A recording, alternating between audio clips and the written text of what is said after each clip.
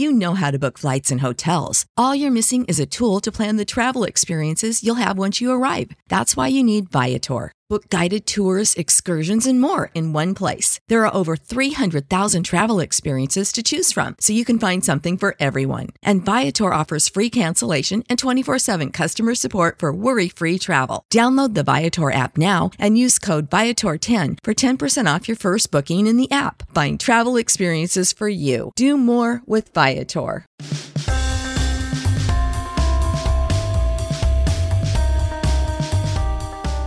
Welcome into the latest edition of the 5 Reasons Podcast. I'm Ethan Skolnick here as always with Chris Whittingham. Now that you found us, make sure you hit the subscribe or follow button on your favorite podcast provider. Also, enter in 5 Reasons Sports and you will get all 15 of the podcasts in our network, including Miami Heat Beat. Just posted an episode here on Tuesday. Also, the latest 3 yards per carry, breaking down the Brian Flores hire, and all of the other staff moves that the Dolphins are in the process of making. Also, check out our new podcast. That's Chamber Pod. That is our fitness performance podcast hosted by Chris Chambers, the former Dolphin receiver, and also Out for the Count on boxing and MMA. We've got some big news with that particular podcast coming up in the next week. And also, if you haven't heard yet, we will have a website here in the next 3 to 4 weeks, we're hoping, and that way you'll be able to find all of our podcasts in one place. Today we're going to transition back from the NFL to the NBA, and we're really happy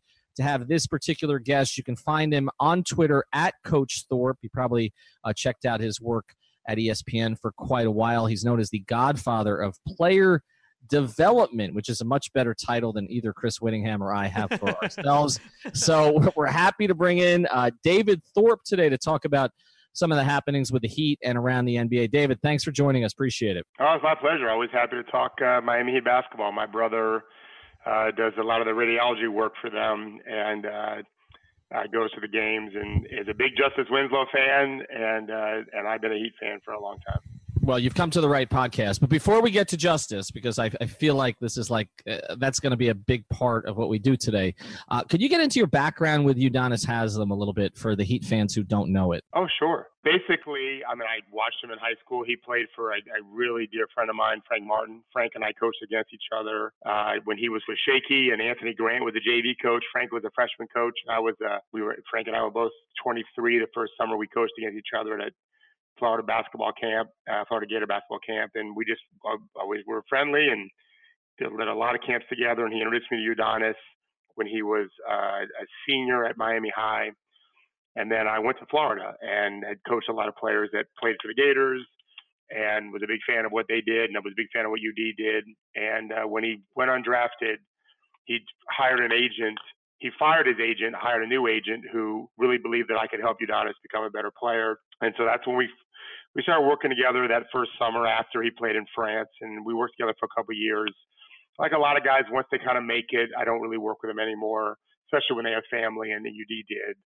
And but he's always going to be my first ever NBA client. I love that guy so much. I was there when they beat Dallas for that first championship. I saw Game 5 in person. Had worked out UD the night before, and really one of my all-time favorite players, and probably one of the 2 smartest basketball IQ guys that I've ever dealt with at the NBA level, and that people may not realize it because he has so many other kind of charismatic qualities. But in terms of understanding the game, maybe the combination of basketball IQ and toughness is the best of all time that I'm aware of. If you take away the true superstars. Really a gift to not just basketball, but to the Miami area, and someone I'll love forever. No doubt. And a couple things on that.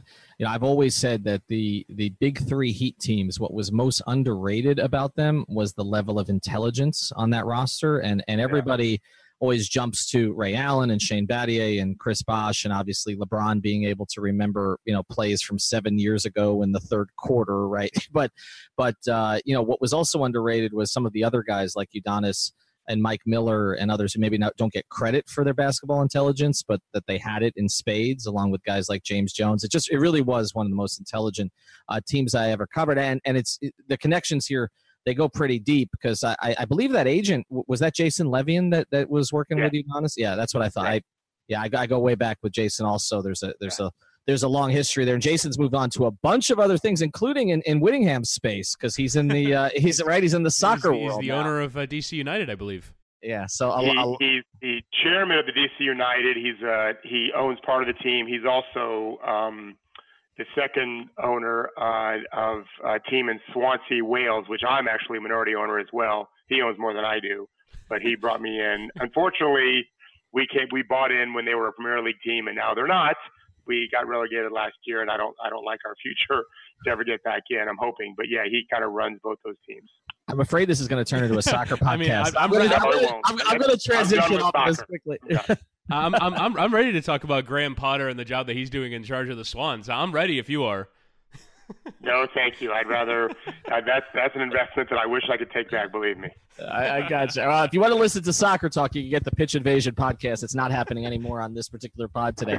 All right, so let's transition to the reason that we have you here, primarily. And I know you keep tabs on the Heat. And, we've got a Justice Better movement going on down here in South Florida. We also have a Point Justice movement, which was kind of started by Nekias Duncan, who's in our network, who's been pushing for more than a year for justice to move to the point guard position. You come at this from a developmental background. First, before we kind of get into the specifics of justice, what is the most difficult thing for someone to learn when they're not a natural point guard, but they're being put in that particular position? And have you ever worked with anybody who was in that spot? Well, first of all, I wrote a book a couple years ago called Basketball is Jazz, and I talk about this in the book that the old days of calling it a point guard really shouldn't be the case anymore. Not just guys like James Harden, but LeBron as well. It's about being a primary ball handler. And Nikola Jokic is a primary ball handler for the Denver Nuggets. He's 7 feet tall and fat. He's not a point guard. We have to start just modernizing our nomenclature, right? So to me, Winslow can be a primary guard, and he can be a primary ball handler.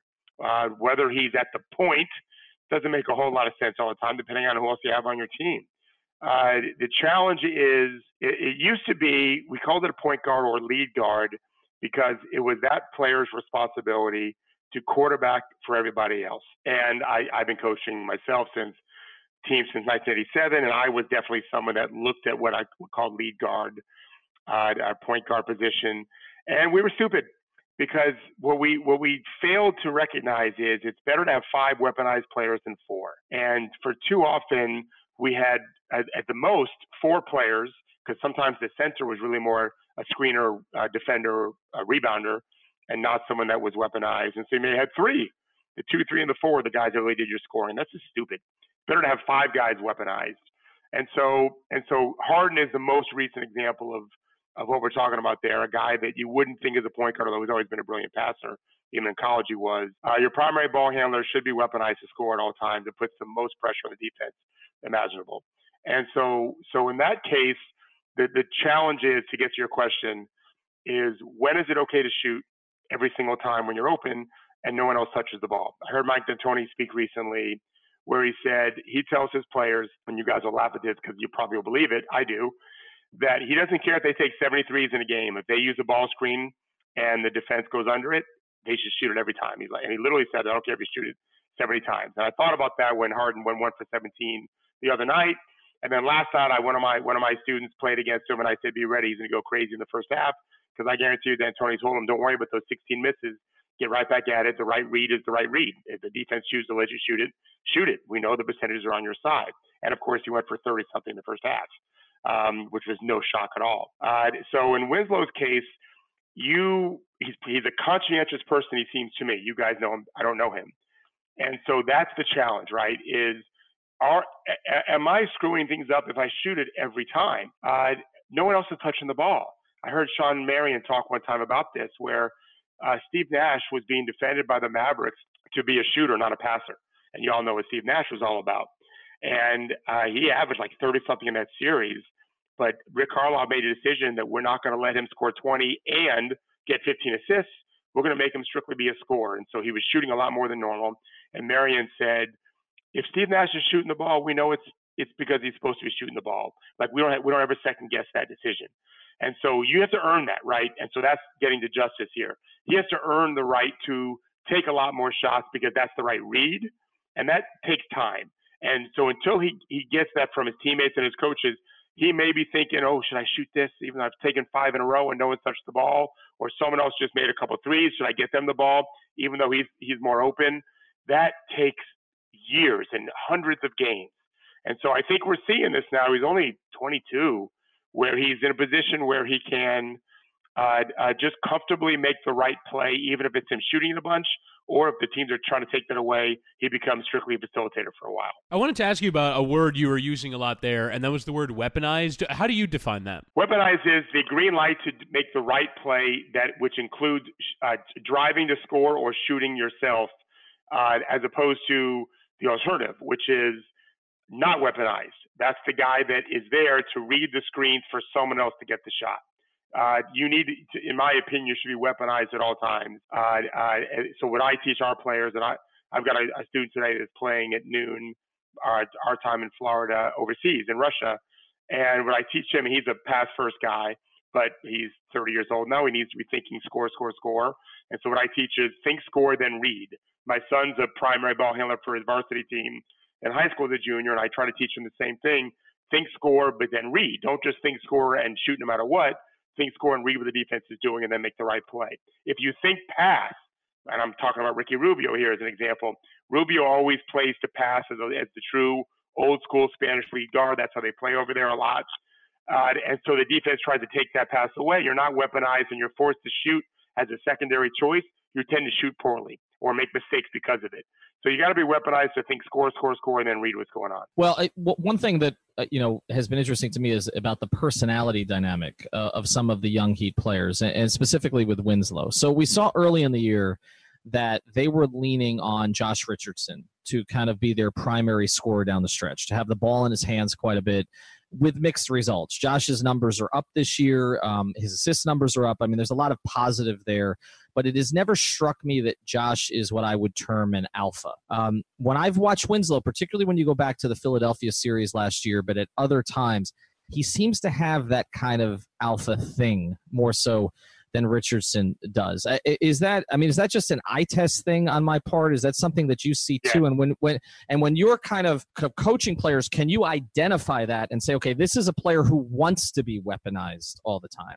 Well, so there's a spectrum that you could look at, but I think the easiest way to look at it is through in practice. If I said to you up until October 31st of this year, would you say Paul George is an alpha guy, or is he happier being like the number 2? I think you and like everyone else would have said he went to Oklahoma City to be the number 2, and yet he's the best player on their team by a significant margin, and it's probably going to get, I'm thinking, maybe assuredly going to get MVP votes this year, right? So he kind of grew into that role. That goes to coaching a little bit. That goes to system, right? Strategy, design, those kinds of things. I think some players are more inclined to be that alpha without any environment suggesting otherwise. They just kind of do it naturally, but you can move players into that, and we see this all the time in the league. In fact, it's one of the best things I think Spoelstra does. I think he's an elite coach, and one of the things he does is he helps players grow into whatever they can do best. That also kind of mixes in the context of what the team needs. You can't just serve the ability of one player at the expense of your team. Obviously, it's a team sport, so it's hard to do. It's where guys like Popovich have been so genius, and I think Budenholzer's done a great job. Is you've got to create your best players if they can get to that ceiling, not at the expense of your team. So Richardson may be less comfortable playing that way, but it might be the best thing for him. Winslow might be more natural at it. I think it helps that he was, I don't follow high school, but wasn't he McDonald's All-American and go to Duke for a year? Yeah, that's right. Mm-hmm. Yeah. So he's been a 5-star guy. He's used to being that guy. But he didn't play this way at Duke. He didn't play this way in high school. And so he's had to learn a little bit. He may be more comfortable taking the best player on your team might have to take 10 shots in a row. He might and score, right? He might have to go for a huge quarter more than a few times this season. Whereas the guy a little more reticent to do that is not going to be comfortable being that guy for long stretches. And And that's where he's got to get what I call royal jelly. I write about this in my book too. The ability of the culture and the coach and the teammates to feed royal jelly to a teammate to say, hey, we need you to be this guy if he's kind of hesitant to do so. I want to introduce you to one of the great sponsors of the 5 Reasons Sports Network, and that is Brunt Insurance, where you can find all of your protection under one roof. They offer home, auto, commercial, and life insurance, and they're licensed to write insurance for the entire state of Florida. That's Pensacola all the way to the Keys. They've got multiple carriers for all the product lines. Ensure you're paying the lowest rate in your area. And I can speak to this personally because I sent Greg Brunt all of my insurance policies that I had with other companies. He came back to me, said, well, one of them you're doing okay, so just keep that one where it is. But I had one for a condo and I had one for my cars. And he said in both cases, I could be doing better. He saved me $700. Took one phone call, 15 minutes. I don't want to use 15 minutes because somebody else uses that. It took 14 minutes, and he got all of that stuff taken care of for me. So check out bruntinsurance.com. That's bruntinsurance.com. Greg's also a proud sponsor of the Homes for Heroes program. That means if you're a first responder, teacher, military, or healthcare professional, you'll get a special discount from bruntinsurance.com. Here's the phone number if you prefer to do that, 954-589-2204. And today's episode of the 5 Reasons podcast is brought to you by Doral Toyota, which is one of our great partners, and like us, is pure South Florida. That's Doral Toyota, where you can find all your favorite Toyota models. Whether you're looking for a new, used, or certified pre-owned vehicle, Doral Toyota is located at 9775 Northwest 12th Street, just a few blocks from International and Dolphin Malls. Experience the Doral difference, which means 4 years complimentary maintenance and roadside assistance on all new vehicles. In-house financing is available for credit-related issues. Also, if you mention 5 Reasons when you call 305-680-1129 or come in the dealership, you will work with a dedicated manager, not a salesman. Unlike other dealers, Doral Toyota prides itself on an honest and transparent buying process. That's Doral Toyota, DoralToyota.com, or stop in at 9775 Northwest 12th Street. Vamos, let's go, Doral Toyota. So your specialty is player development, so I have a couple of questions as it relates to specifically the elements of Justice Winslow's game that have improved that I felt held him back as a player for a long time. One is finishing near the rim. So there is kind of, I always find it convenient when there's like a dividing line in a player's season when things just seem to make sense for him and he can take off from there. And in his case, it's actually pre-West Coast road trip. So they went on a 5-game road trip through Phoenix and Los Angeles and Utah and Memphis, and that's when his season really took off. And prior to that, within 5 feet, he was at 48.5% from the field, which is atrocious. And since that point, he's 63.5%, which is a full 15 percentage points better in an area that I felt like most was holding him back. We can talk about his shooting, but he is a slasher. He's a driver that gets to the rim, and really it felt like he was going in without much of a plan to finish, and it was just sort of running in a straight line towards the rim and hoping the ball went in, versus now he's finishing at an average level. How would you say a player could improve in those situations beyond experience? Well, the experience is the answer. Besides just, First you got to learn how to make the shots against air, right? But what you're saying is this, and you're right. He was a terrible finisher at the rim, especially for a guy that can get there a decent amount, above average for sure. He's not the most explosive player. He's a good athlete. I don't think he's an elite athlete. He'd be closer to elite if you factor in power. But in terms of sheer athleticism, in terms of jumping, quickness, speed, all that kind of stuff, he's not elite in the NBA. And I think you're right. I don't think he had a plan. And so what happens is, what I always say is college and high school players play the game, pros read the game. And so one thing we do, for example, in our gym is I don't really let them compete. They play enough games against people and drills against people, and then the chance for injuries go way up. So we do everything against air, but we try to paint a clear picture of 10 guys on the court. So one thing we do frequently is we work with our ball handlers, our slashers, with or without the ball, to take pictures of the court and use their eyes to move pieces around the chessboard. That's what we say. Where are the shot blockers? How do you freeze the shot blockers? Are you staring at the guy they're guarding to keep them at home a little bit more, or to make them unsure of what you're going to do? If you're going to telegraph the drive 3 seconds before you leave, you're going to be met with a bunch of really tall, athletic guys at the rim. If you keep them in doubt a little bit because you attack with some surprise and use your eyes to move people around, you're going to have a better opportunity to do that. In a sense, what I'm describing is the game slows down. And that's really why. And yeah, supposedly I started this kind of player development thing that the whole world does now. I mean, people have always done player development. I just did it as a career in the 90s when no one else was really doing it. But I will tell you that nothing beats playing time. Nothing beats games. My son is a very serious player. I want him to go play pickup as much as he possibly can, knowing that he'll do the schoolwork on his own too in the off season. And that's where you learn how to read the game. If you're mindful of that, and this is where I think Spoelstra does a great job, and I think Popovich, all the best coaches, they're mindful of teaching the game so that if you're only looking at the guy guarding you, you're missing the bigger picture. I grew up on Florida football most of my life. I don't care about football anymore, but I did for a long time. And Emmitt Smith, I had just graduated when he started. And as a running back, I've studied it a lot, actually, because I thought it made some sense for teaching drivers in basketball. Emmitt would make a lot of moves at the line of scrimmage that didn't necessarily make sense until you watched the whole play develop and went back and watched it again and again. He already knew he had his guy beat. He was trying to make a move to get an angle to beat the second guy for an extra few yards. It's one reason why he was probably the best, not just touchdown guy, but first down guy in the history of the game. People always talk about Barry Sanders. Sanders had the quickness and speed to hit home runs, but very often I think he led the league in tackles for losses. Smith was just so much smarter guy with vision, and it's the same exact thing. Dwayne Wade, I promise you, was never worried about cooking when he was in his prime. He was never worried about cooking the guy guarding him. He was thinking about where the next defense was coming. And so that's what Winslow's probably gotten much better at, not to mention just better at finishing off 2 feet or with under control, but it's where you're attacking and who you're attacking and where you're not trying to shoot against people that you can't make it. Like when you're going against the Jazz, you better know Rudy Gobert is coming. And so you have to factor that in before you even start your drive. If you do what you suggested initially, which is go without a plan, well, you might beat your guy, but there's 7-foot Gobert with a 7'6" wingspan waiting for you, and you're done. So you have to read the game and think about where that help's coming from, and that factors all into your overall experience when you play.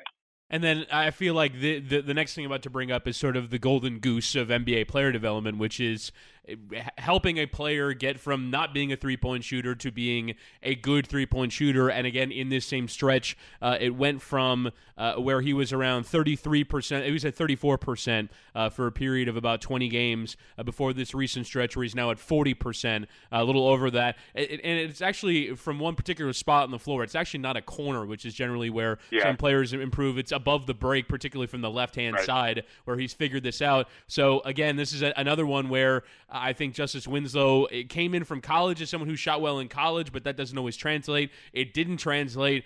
I didn't think he could ever be a plus three-point shooter, but he has been during this run. Is there anything that you can point to as something that has worked for him in technique, or again, is it just sort of taking threes and feeling more confident in them? I didn't study his technique in years past. I have watched him this year and on tape, and so his shot looks fluid to me. I think a lot has to do with what I was saying before, and what you were saying too. It's getting to where you shoot best. Right, he's a good corner shooter. I think he's 38 for the year now. I'm looking at it right now. He only gets 27% of his threes he gets 41. From the corner, and he's pretty good from there.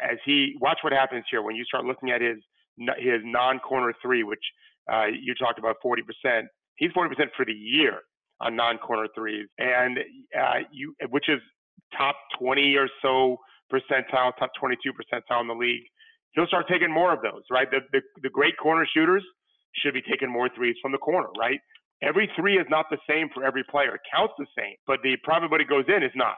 And so the smarter, more experienced player, and that's what we're talking about here. And by the way, he's 22, right? Am I right? He'd be a senior in college now? Yep. Mm-hmm. Yep, that's right. So he's still a child in many respects. His game can get much better. So you learn to shoot from your best spots more frequently. That's one thing. You also learn how to fake in those spots because the other team knows in their scouting report where you like to shoot from. And Dwayne Wade, of course, was an expert at that for many, many years. And get people off their feet. Now you get to the free throw line. James Harden does it all the time too. And Winslow doesn't even have any tricks yet. Give him some time. Like Harden's new, stationary step back three is like this freaking sky hook. It's so good. It's so hard to guard because your risk for fouling, because if you want to contest him, you have to go straight at him. And now you get in his landing zone or you hit his arm. Winslow's going to gain more tricks to what he does. It'll be interesting to see what Spoelstra does with him. And I think that I had a player tell me the other day that confidence is everything.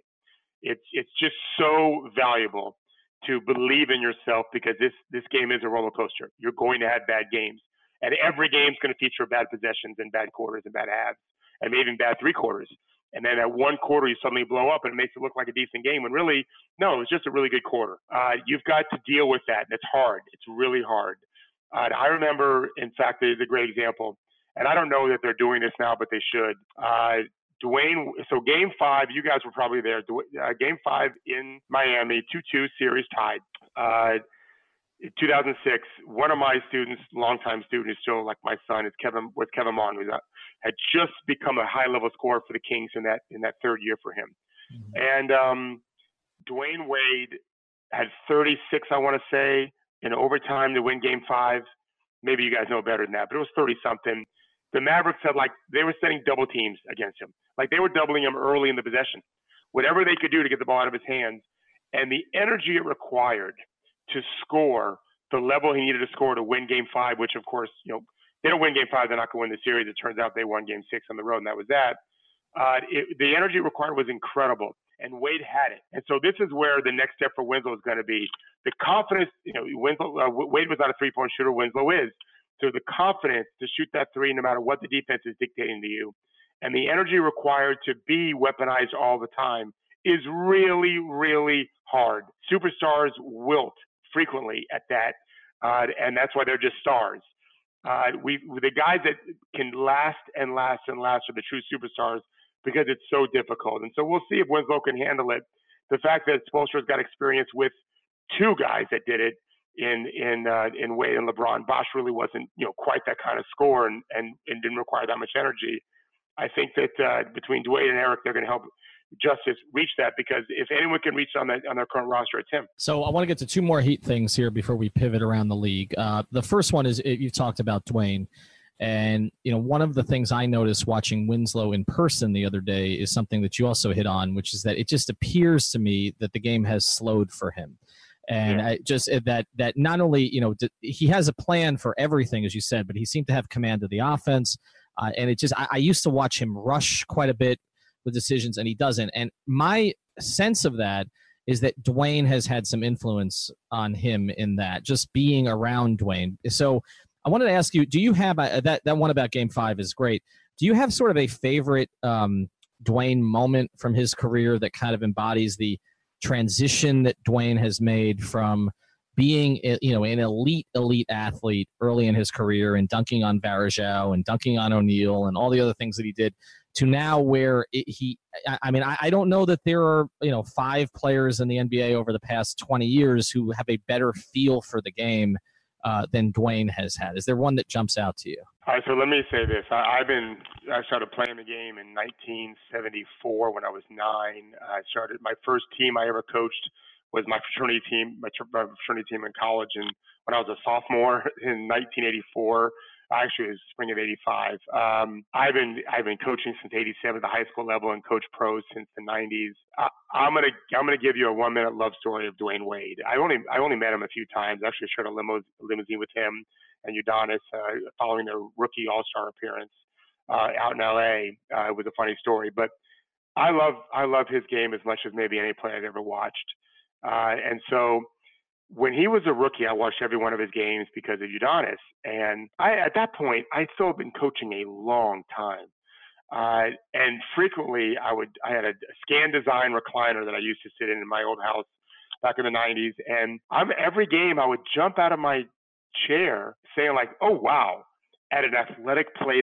You know how to book flights and hotels. All you're missing is a tool to plan the travel experiences you'll have once you arrive. That's why you need Viator. Book guided tours, activities, excursions, and more in one place to make your trip truly unforgettable. Viator has over 300,000 travel experiences to choose from. Everything from simple tours to extreme adventures and all the niche, interesting stuff in between. So you can plan something that everyone you're traveling with will enjoy. Real traveler reviews give the inside scoop from people who've already been on the experiences you're considering. So you can plan with confidence. Free cancellation helps you plan for the unexpected. And 24/7 customer support means you can travel worry-free. Download the Viator app now and use code Viator10 for 10% off your first booking in the app. Find travel experiences for you. Do more with Viator.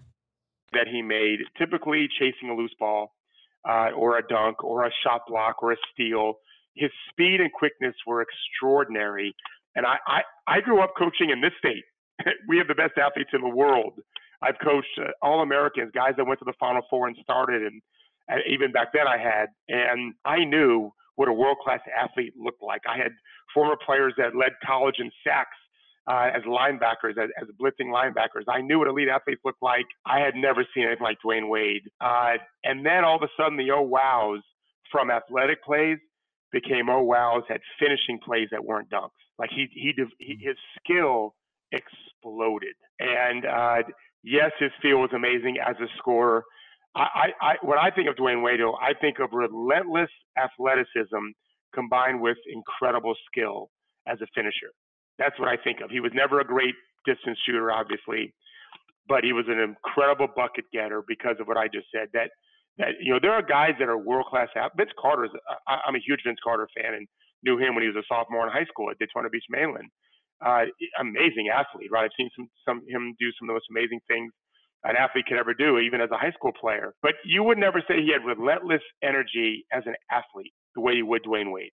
Wade had that, but if he didn't develop the skill that was required to be the kind of player that he became, he would just be this incredible dunker finisher at the rim. But he was more than that because he had so much skill at his handle and change of speed and left hand, right hand, and scoops and floaters and everything. That's really what makes him an all-timer to me, is that combination of incredible athleticism, relentless energy, and then phenomenal skill as a finisher. One of the series that always jumps out to me with him is the one that started the worst for him, which was the series in Indiana in the second round, I believe 2012, when they went down 2-1, and he and Spoelstra are yelling at each other on the sideline, and Dwayne can't make anything, and his knees bothering him. And then I just remember in that game 4, LeBron it was like a switch. LeBron got him a layup in transition. And from there, for the next 3.5 games, Dwayne pulled every trick out of the book that I'd ever seen him have for his previous, 8 or 9 seasons at that point. And it was just amazing how he could just dig in and get it when he needed it, and just the level of practice that came. And I would throw in a third thing with that, David. I think the skill, the athleticism, but also, I do think the mental aspect of it, and this idea that Dwayne has always felt doubted, and whenever he fell down, he would come back with these ridiculous performances. And I think those 3 things. One more in the Heat, want to go around the league. Bam Adebayo, what is the upside for him? I don't know. It seems like it's hard to say when you played 1 year, and even now we're trying to figure out upsides of tall guys that we don't know how good they can be offensively. I don't know a lot of where I think he can be. I know this: he should be able to be an elite defensive player, wouldn't you say? No doubt. I would think. No doubt. Lateral quickness for sure. What's his wingspan? it's log. No, it's right.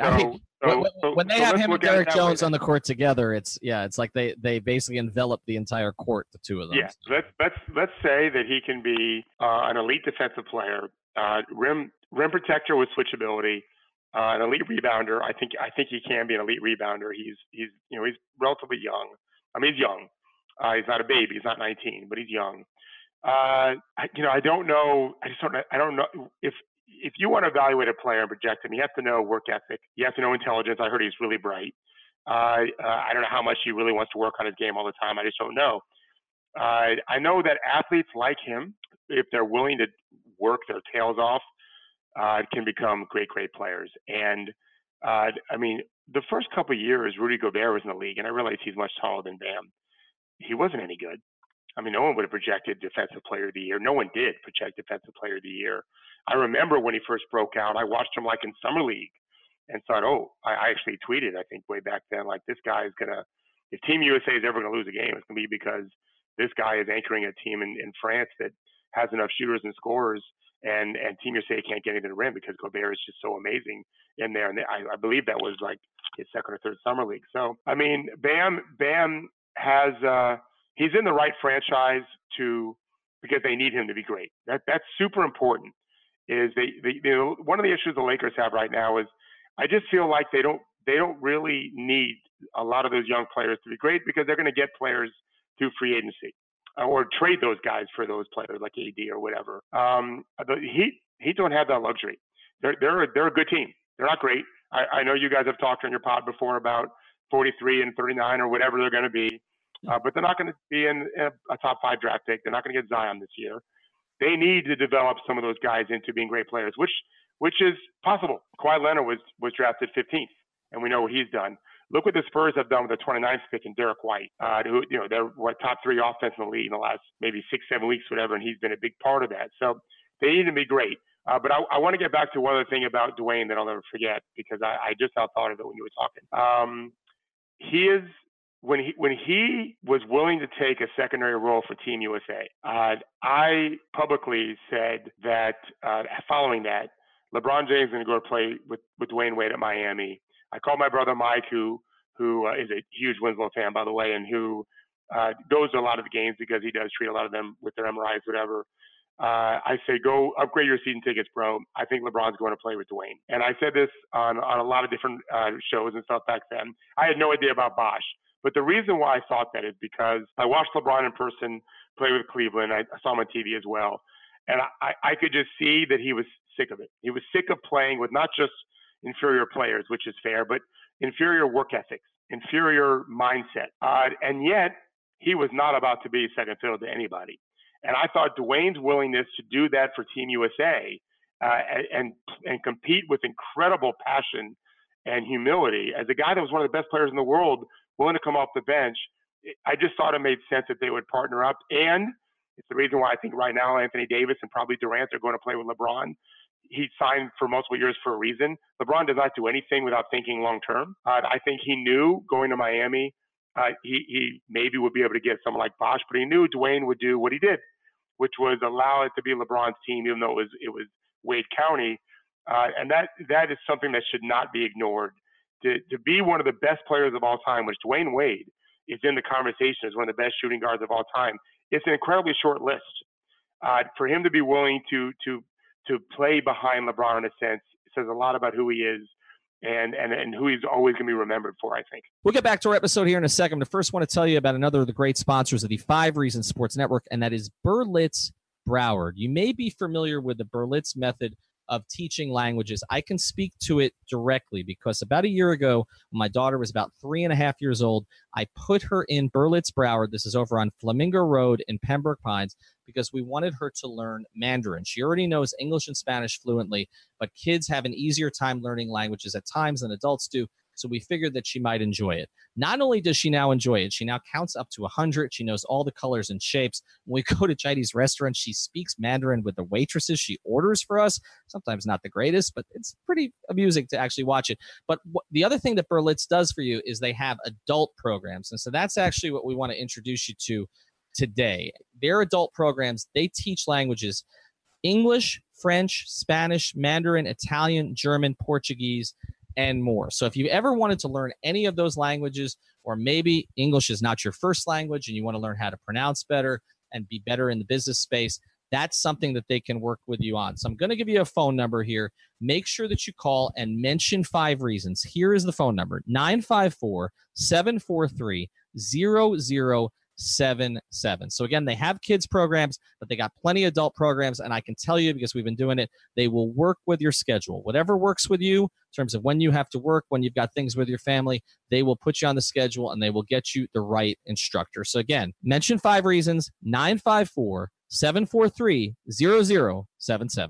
Hey everybody, Seth Levitt and OJ McDuffie of the Fish Tank here, but we're not diving in with a great story right now. Instead, we want to tell you about an incredibly fun upcoming charity event benefiting the Jason Taylor Foundation. That's right, Big Seth. Wiffle Blast. Man, I can't wait. I know you're fired up, Juice. The third annual Wiffle Blast presented by Funky Buddha Brewery and Sports Chiropractic and Natural Health Solutions will take place on Saturday, January 19th at Pine Trails Park in Parkland. Man, you guys do a great job with this event. I played last year with my son and a couple friends, and we really had a blast. From the competition to the home run derby to the kids zone, it was just a perfect day from start to finish. Do I still have time to get my team in? Yeah, we got you, Juice. We still have room for a few more teams as well. And since the 5 Reasons Sports Network is a media partner for the event, the foundation is offering $100 off the cost of a team if you use the code. They have a team? Yeah, they have a team. Ethan and those guys. I mean, there's some studs on that I can't roster. wait to play them. We'll put you guys in the same division. All right, that's what's up. So we're going to put 5 Reasons and Juice in the same division, and if you sign up now, you can be in that division as well and get $100 off the cost of a team if you use the code 5 Reasons. That's the number 5 Reasons. And the best part of it all, OJ, is that your donation will help support children battling cancer as well as pediatric emergencies. Yeah, that's what matters most. Absolutely it is. For more information, visit jasontaylorfoundation.org or call 954-424-0799. Ethan, get that arm warmed up.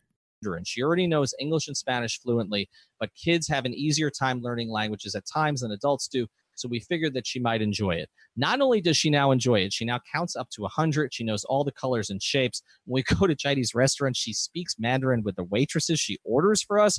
Sometimes not the greatest, but it's pretty amusing to actually watch it. But the other thing that Berlitz does for you is they have adult programs, and so that's actually what we want to introduce you to today. Their adult programs, they teach languages English, French, Spanish, Mandarin. I want to go around the league with you here a little bit. Let's start with the Celtics, because you mentioned guys that LeBron has played with. I was listening to Kyrie Irving the other night, and it's amazing to me that he's turned into LeBron with some of the things that he said. He seems disgusted with his teammates, not happy about it. I know he committed in the offseason to stay in Boston, but I never really totally believe that because you don't know how the season's going to play out. What's odd to me about this is I know Brad Stevens is an excellent coach, but they seem to have a lot of really good offensive pieces, and the offense is not very good right now consistently. What is wrong with Boston, and whose fault is it right now that they're not better? Well, so I'll take you back to I think it was in May, and anyone that follows me on Twitter will remember this because I got hammered for it. But I tweeted in May, I think, that there is going to be I basically said, should there be a discussion? I predicted there is going to be discussion with Danny Ainge inside the offices with Mike Zaren and those guys in Boston as to trading Kyrie and Gordon. And the reason why I suggest that is because they have too much talent. And not only have too much talent, but Tatum and Brown specifically, and Rozier to a lesser degree, but it was still there, tasted postseason success. And what that means is they started thinking about $100 million, $80 million, pick the number. Because until you have that postseason success, you really can't be thinking those big numbers. But they did. I mean, Brown averaged, 20 a game in one of their series. And Tatum was, everyone talked about the lead the league in scoring one day. And Rozier was doing a great job. And what having been around a long time, what I suspected would be the case is the Celtics know this. They know that they suddenly have these young players who are going to be thinking they're going to be max guys. And yet you're not going to bring them. You're not going to start them above Kyrie and Gordon when Gordon gets back healthy, at least not right away, and that's going to cause a problem. And so that's exactly what's happened. This is, the fact that I didn't say they should trade him. I just thought they should be considered trading them. You're telling what you can get. In fact, I even suggested they trade Kyrie and Gordon if Gordon's willing to do it, because you're a jerk of a franchise if you sign Gordon Hayward and then trade him without talking to him. But if you said, hey, where else can you go? But, you see what these guys are doing here. You're injured. What can we do to make you happy? Because you're going to have to come off the bench here, and that's not going to make you happy. But I thought they should go get, draft picks, young players that hadn't developed yet, and expiring deals. So you can afford to pay guys like Brown and Tatum. That's what I thought they should at least consider doing, if not definitely do. And so now they're stuck with way too much talent for what they have. It's a handful. So addition by subtraction works. That's on Danny Ainge. Stevens is doing the best he can to accommodate. It's impossible. Brown will have great games and terrible games, and Tatum has taken a step backwards. It's hard. There's the idea of only one basketball exists, but especially when some of the guys are young. Because unlike like we talked about with Winslow, these guys are still a long way from figuring it out, and especially Tatum being his second year. And so I do think actually in time they'll figure it out, even if they don't make a trade. I don't know who they would trade. Those are a lot of questions because they want to save some assets for Davis. But it's the willingness. Kawhi Leonard exploded in San Antonio years ago, and Pop was asked, "What happened? Like, how did it get to be so good offensively?" And he said, when I run a play for Kawhi to score, he has learned that it's actually a play for us to score, not just for him to score. That there's a lot there, guys, to unpack. And I think right now, guys like Tatum and Brown and Rozier are hearing plays being called for them to score when it's actually for the Celtics to score. And someone like Kyrie has that more figured out, and Horford and those guys. And so until they grow up a little bit, which is going to take some time, they're going to have these growing pains. And if they just stick with it, they'll probably be fine. And even then, they still can make some trades to get whoever they can, Davis or whoever Durant or whoever they can get longer term. But if they don't do any trades, they should be good enough to still be contend for a championship as long as those guys grow up the right way. Now, another team that for me just has an issue with either too many guys or not enough guys, and just a general chemistry issue for me is Philly. And I think for me, the issue, we can talk about fit and we can talk about Jimmy Butler's issues from a chemistry standpoint. I think now it's been pretty clearly revealed that it's Jimmy Butler who's the problem, not Minnesota, Chicago, and Philly all at the same time. But I just think they're short on NBA players, and unless they do really well in the buyout market, I don't see a route to obvious improvement for them. What do you see from Philly? Obviously, they can shorten the rotation come playoff time, but I think now for this final half of the year, I don't know if they're necessarily the team that we thought they were going to be, making that next step after having their first experience of the playoffs last year. Yeah, so there's a lot there too. I do think there'll be players, not just in the buyout market, but I can't break news here, guys, but there's some things that may be announced in any day that isn't big news, but I actually think it'll end up being really good with what they're going to do. I think that you mentioned Jimmy Butler, and yes, you're right. It seems like he's got an ego issue and it's somewhat problematic, but he also just got there. 25 games or so. That's think about Miami's first year, and how you guys know better than me. What game was it in the year one with the big three? I call them the Super Friends. When you could see, okay, like they've kind of got it a little more figured out. How many games was it that first year? Do you remember? Well, the first year they were 9-8, and then they hit a little bit of a softer patch in the schedule, but I think they won 20 out of 21 or 21 out of 22. And they started. I didn't really feel like they hit their stride like the big three you remember until like they signed Chris Anderson in year two. It took them more than a year. Yeah. Yeah, it takes time. Whatever the number is, it's not 25 games when you've got young guys like Joel Embiid and Ben Simmons who are major parts of it. The Fultz issue is a problem. I happen to think your assessment was right. I think they're missing real quality veteran players for a team that wants to win the East.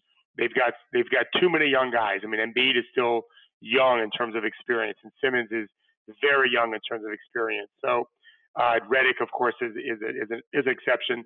They've got to add veteran players that know how to play, and they're going to have to figure out how to deal with the fact that no one really wants to guard Ben Simmons outside 5 feet, and he's a primary ball handler. That's going to take some accommodation, some adjustments, some system design tweaks by Ben Brown, which I think he's in the middle of doing. But we're still, today is mid-January. We are a ways away from, they got 3 months to get into the postseason moving in the right direction. And even then in the postseason, in fact, I remember a Miami story where Udonis told me, he was calling me, you guys were playing the Bulls in round 1 in 2006. And I think the series was tied 2-2, and the team just hadn't gelled in the postseason. They had an amazing year during the year. Shaq and the guys all got along great, but they were kind of bickering in the postseason. And we talked about it, whatever. And then all of a sudden you destroy the Nets and you guys win the championship. But when it was 2-2 against Chicago, things weren't perfect. That was the year you had the pit in the locker room and that kind of gelled the guys together. The Sixers need to make progress. And if they make progress and then allow for them to catch fire in the postseason, they can be very dangerous because of because of the fact they have Jimmy and Joel inside and Ben orchestrating it, as long as they add some veterans, which I think they need to do. And Wilson Chandler, I think, can help. He's a veteran guy, knows how to play. I'd like to see them get a better backup. They got to get better shooting, I think, at the point guard position, even as a backup. And I don't know if they will or not, but it's something they should be doing. But yeah, they're adding Jimmy Butler. He's not the easiest guy to play with. It may not reap full dividends until next year. Just like with Paul George, we're seeing a much better Paul George this year than we did last year in Oklahoma City. Yeah, I remember 2-2. I was there in Chicago, and Dwayne and Gary Payton were cursing at each other on the court for about 5 or 6 minutes. that was going on, and we were like, and I actually doomed that team when the trades were made before the year. So I was like, see, I was right. They're going to get bounced in the first round, and then they went on and won a championship. So it shows what I know. Want to get to two other East teams here quickly. Kawhi in Toronto, Giannis in Milwaukee. If I was to say to you, who wins a championship first of those two in those situations? And in 3 years, who's more likely to still be with the team they're with now? Oh, man. So a complete guesswork on both. I would never pick Milwaukee to win a championship. I like Bud a lot, but there's just so much left to be done there. And Giannis has to learn to shoot. I don't think they can win a championship when Giannis can't shoot. I really don't. I told his agent that. He's got to learn to shoot. I don't work with them or anything, but someone's got to teach that young man how to shoot the ball, because in the postseason, they're going to build a wall around the rim. And that's going to be, I think it's going to cause some problems for them. Maybe not in round one or anything, although it's possible. He's same as Ben Simmons. They've got to be more of a threat than what they are from the perimeter, in my opinion. I don't have any idea about Kawhi in Toronto. Masai and I are, longtime friends, the guy that runs the Raptors. I think they've built a great culture there. I think it's a great place for him. I actually suggested that they should trade for Kawhi, maybe just a week before they did, having no idea that they might have just made the most sense for me that they had a piece in DeRozan that they could move that had real value. And by the way, what an amazing job he and the Spurs have done out west. I don't know Kawhi at all to know if he fits what, that lifestyle. It seems like it makes some sense. But if he stays there, yeah, I think they can win a championship. I love their young players. They have an amazing player development program. Their players are getting better. Their assets are building so they can move them for a better fit immediately, as well as long-term play with those guys becoming starters or stars. And Kawhi is a great two-way player. I mean, one of the best few two-way players we have in the league, who's just now catching up to where he was. I really think the Spurs could have beat the Warriors two years ago when he landed on Zaza's foot and was out of the playoffs. They were blowing the Warriors out, as we know, in Game 1. I thought that he was the one guy that I thought could take them to the promised land to beat that Golden State team. And because he can shoot, unlike Giannis and Ben, I think he still is. So I would give Toronto a better chance to win a championship before Milwaukee, if indeed Kawhi stays. And I just have no idea. I don't know anything about the guy. I don't know if he's going to stay or not. All right, just two more here for David Thorpe. You mentioned something earlier. We don't want to end the podcast without touching on it, that we may be looking at LeBron, KD, and AD with the Lakers, in which case ESPN will move not just half of its headquarters to Los Angeles, but everybody out there. What do you think the legitimate possibility of that is? I know you mentioned, the young players that they can move. None of the young players have really distinguished themselves without LeBron here recently. So, what would you put the percentage at that we're looking at that trifecta? 3 of the 5 best players in the league on one team. Even the Heat didn't have that. I'm just trying to read the tea leaves as best I can. I did not think LeBron was going to leave Miami, and I was wrong. Had they won the championship, there's no way he's leaving, in my opinion. And so I thought it was weird that you would decide to leave just because you lost a playoff, but nonetheless, that's what he did. It worked out fine for him. Maybe KD, if they win 3 in a row, it's tough to leave. But I think he's. That fight he had with Draymond, where he said, "That's why I'm leaving. Or that's why I'm gone." He said, "You could read his lips." I think he's made the decision. And I look at LeBron signing a long-term deal in LA. They would have signed him to a 1-year deal for sure, so he made the choice to sign for longer than that. I think it's to show commitment to those two guys. That's just my opinion. I think that KD has got his own things going on. I think it's more likely it's AD than KD.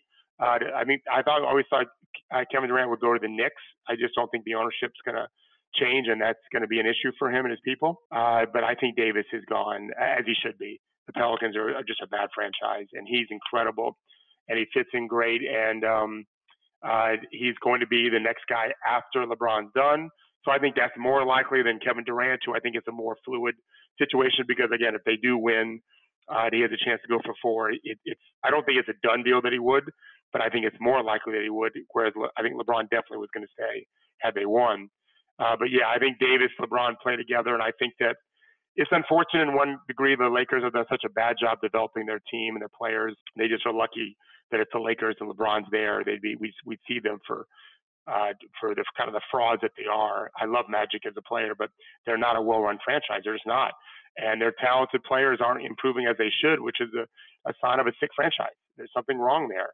But they still, if you're the Lakers, you offer the entire assets that you have, plus KCP to make the numbers work to go get AD. And if you're the Pelicans, you should do it.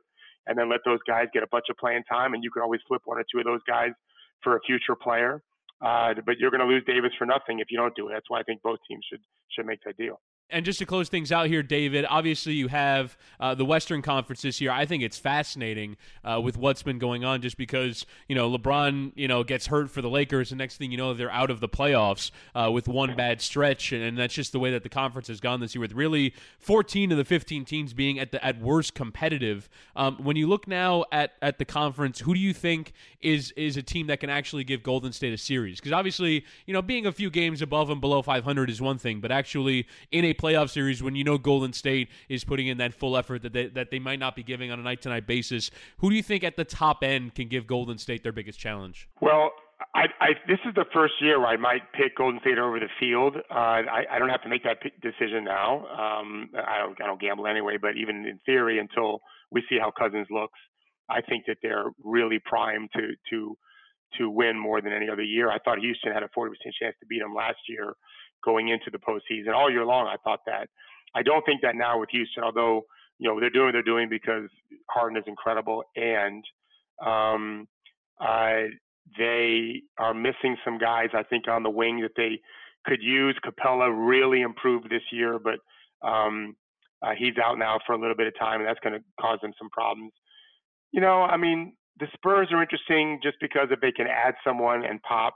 Oklahoma City is interesting because of Paul George and Russell, and Steven Adams is such a monster inside, but Cousins mitigates that pretty significantly.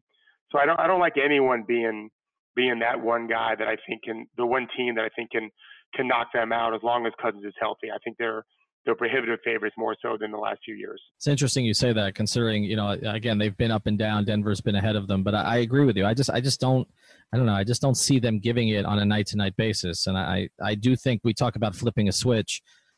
They have the talent to flip the switch. I mean, I thought the Heat at the end of their run in year 4, they didn't have that anymore because Dwayne was not Dwayne at that stage. And so they tried to flip it in the playoffs, and the Spurs were just better. But I don't see that with the Warriors. And the problem is that the teams that I do think may get there, I just think the Nuggets are not. I mean, they haven't had a prolonged playoff run yet, so it's hard to really judge that. And with OKC, I'm just not sure about the other pieces that they have around the 3 that you mentioned. Like I still feel like they need another shooter. They're missing Roberson. I mean, as another perimeter defender. So I tend to agree with that. I think we're looking at Warriors Raptors is pretty clear this time around. That's what I think too. Yeah, yep. That's exactly what I think. So follow him on Twitter at Coach Thorpe. Great stuff there. I know people are really going to enjoy all of this, but particularly the deep dive on justice, which we're going to have to send you. We'll have to send you a Justice Better T-shirt. So after we get off of this, I'm going to get the Heat Beat guys to flip one up to you. We've created a little bit of a meme factory down here in South Florida. But David, always appreciate the time, and hopefully we can do this again sometime. Look forward to it. Thanks for having me, guys.